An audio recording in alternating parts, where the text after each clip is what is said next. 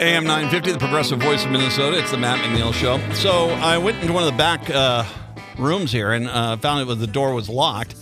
Open it up, and my God, Mike McIntee was in there. Is that where you went? My goodness. It's 5 years. I was looking it up since April of 2018. I've been knocking on the door. No one answered. So I told you I heard crying back there, didn't you? I thought we both thought it was Patrick. Oh, okay. No, I could have sworn there was something back there. Mike McIntee, and if you don't remember, Mike, of course, hosted a show here, The Uptake, the fantastic news outlet that you were running for a long time here at AM 950 for many, many years, and kind enough to take a step back and to join us back in the studio here. Yeah, it's good to come out here. I forgot what traffic was like. So you said you want to come out here. It's like, you sure you want to come out here? Good luck getting home. Oh, which way do you got to go? I got to take 494 over to Egan. So we appreciate your service, sir. I just need to get there by next week. So you should. I think that's what they're calling for. So first of all, let's catch everyone up. What have you been up to? Let's see. I've been doing a stint. I did a stint working for Egan Television. That's what I did just after I left here. And recently left there to go work for another company where they are kind enough to let me work wherever I want. So that was kind of like, whoa, I can do that in video production. That's kind of cool. And working on spinning up a new company for them, a new division, just doing video production. It's an association management company. So. Is it video production in regards to news, or is it for corporate? It is for association, so it's kind of like nonprofits. Okay. But it's not strictly news production. It's about get news about nonprofits and that kind of stuff. So well, and that's got to be kind of somewhat rewarding because there's so many great nonprofits out there. They have such great stories that unless you're part of that organization, you don't ever hear about them. Yeah, and to be clear, these are more of associations. So it's not like the American Cancer Institute or anything. It's like the coalition of people who have porta potties. Literally that is one of them. But it is they all try to do good things, and it's good to tell their stories. Okay. Of course, we should mention the Uptake. You sold that off, right? Well, no. Uptake is still around. I recently was elected the board chair. I don't know if that was a penalty or if it was they needed some help. So I'm the board chair of the Uptake, and we're kind of pulling the bootstraps up again to get it.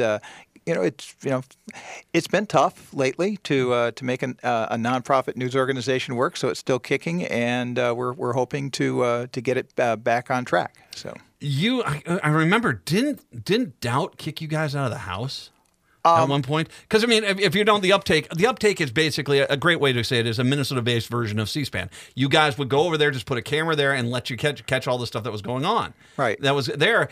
And if I remember, didn't they ban you at one point? Well, it was actually the Palenti administration. Palenti, okay. Yeah, Palenti administration. They may have had some help from other organizations or other political folks to say, hey, we're really not happy about these folks being here, maybe. So they said, we had a lease on an office, and they said, we need to review your lease. And for the time being, we'd rather you not be here. And amazingly, Governor Dayton got elected and all went away. So funny story. Well, it was that just tells you kind of everything where Republicans are at today. Is that the idea of just having a camera to watch what's going on? I mean, this is what someone said to me. One of the best things about the Democrats winning in November was the fact that we were going to have open public hearings, which we did, and we weren't going to have any more of these dog and pony show hearings, where it was basically talk about how transgender people are bad, or talk about how gay people are bad, or talk about how the Democrats are bad, that we got rid of all those, and so we actually got work done. The legislative session here has gotten more work done in the last year than we had practically in the last 5. So. Yeah, easy, yeah. Unbelievable. You and I both had a front row seat for the legalization of marriage equity in Minnesota. Yes. I remember when we were working against the constitutional amendment. Mm-hmm. Vote No campaign. The Vote No campaign. Where they're coming, it's like, we don't, there's nothing I thought was, the people that were trying to, be bigots against gay people saying, we don't hate gay people. We just don't think you should have the equal rights. Yeah. And I was like, yeah, okay, we defeated that.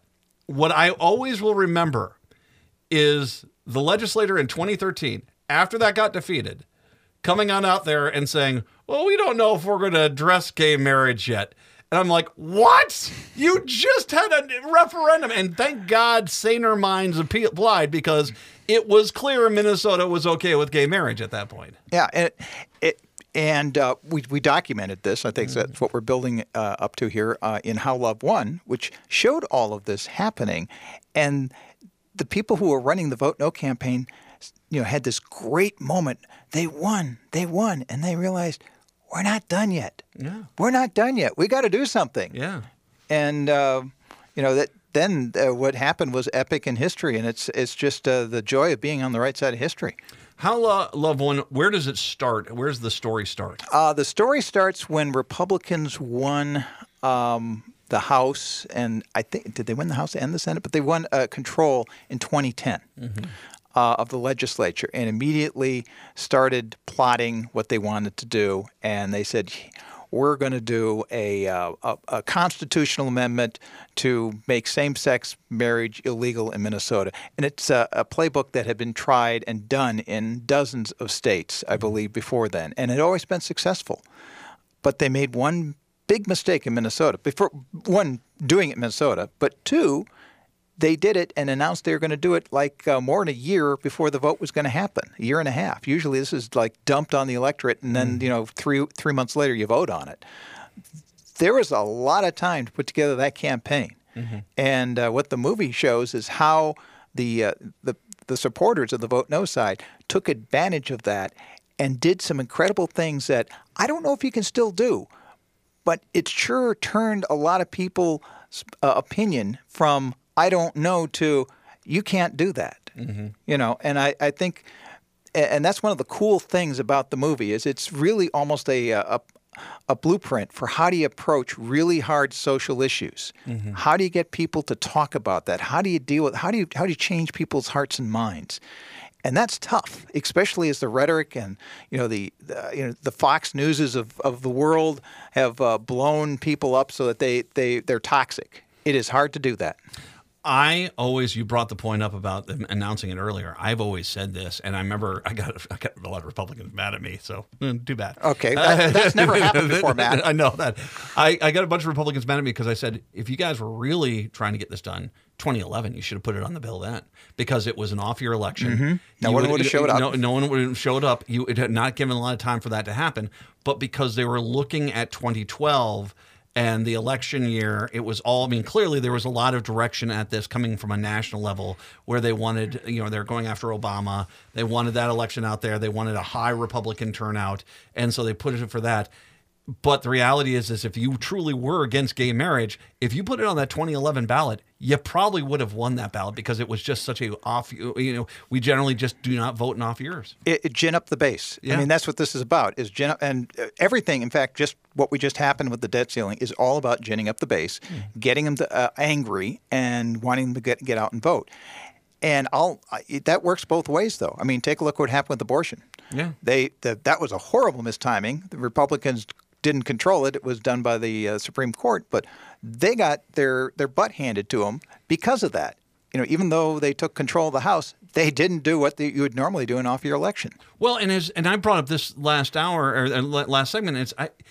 They're desperately trying to turn anti-transgender into the new overturn Roe v. Wade.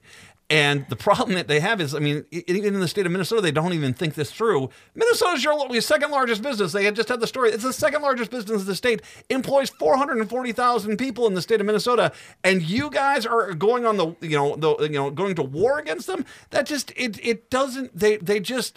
They're drunks in the dark bar throwing haymakers and hitting nothing. And it really does kind of go back to that. They fall in love with the idea. They don't fall in love with the practicality of, can you even sell something like that here? Yeah. You were last half hour, you were talking about the anti-trans laws. In Oklahoma, Oklahoma. I used to live in Oklahoma. I survived Oklahoma. I worked there a long time ago. But I can see where that happens down there. But here's the thing. You can't – people – you can't do that here. You just can't do that here. People have already learned. And I think that it's going to backfire. This is not Oklahoma. And if the Republicans in Minnesota want to latch onto that issue, it's a losing issue, you know. But I think we still need to worry because it gives people permission to hate people.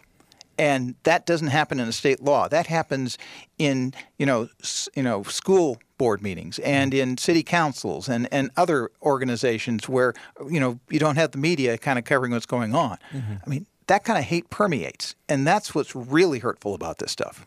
It's, the Republicans don't realize the people that are pushing it most, the Republicans that are pushing that most are reading their own press releases and are in districts where they are not really in no jeopardy.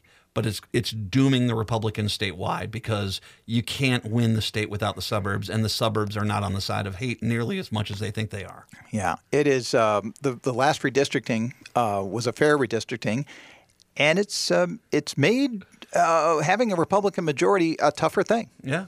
Going back to the amendment vote, another thing I remember from 2012 was, because we had our sign stolen. It was clear that the anti-gay marriage people knew things weren't going their way. Because do you remember we used to have stories of all of a sudden blocks of neighborhoods losing all their signs in one night, and we'd find them out behind some like a dumpster in Anoka, and it was they were finding them like that. It kind of became clear as we got to that vote that Minnesota was rejecting this idea, and it was not going well for them. It was, I would say, up until election night, it was a nail biter. I don't think anybody who was working the phone said we're definitely going to win, but they had an inkling. I mean, they were talking to people.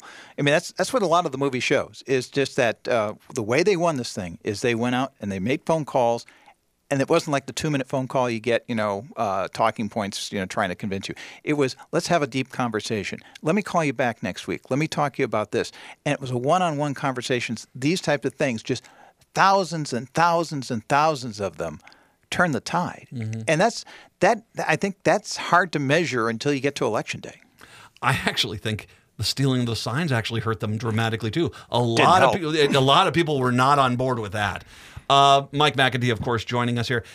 We, of course, go into 2013, and I remember when that happened. I remember when we passed it here in Minnesota, and it became the law, and I was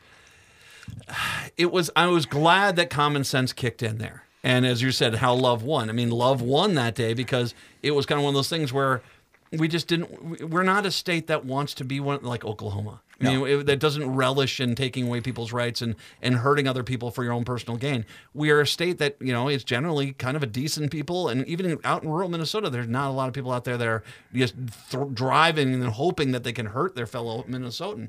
And I think that, it was a really remarkable moment when that did happen. It was remarkable. I remember the day because I was out with my camera. It was very hot. Governor Dayton signed this thing, and it was like in the 90s. And I'm out sweating on the media platform with everybody else with our little camera shooting this thing. Not quite knowing that we're going to make a documentary about this, by the way. We decided afterwards this would be a good documentary. And, there was so much joy that day. People celebrating in the streets and, that weight was lifted. We did interviews afterwards that kind of make up most of this documentary. And what you find is, well, number one, people felt like doing this just validated them as a real person. Before that, they were treated as something else. Now it's like, I'm real. I'm whole. And, that's important these days. It really is. If that feeling of being othered is the worst thing.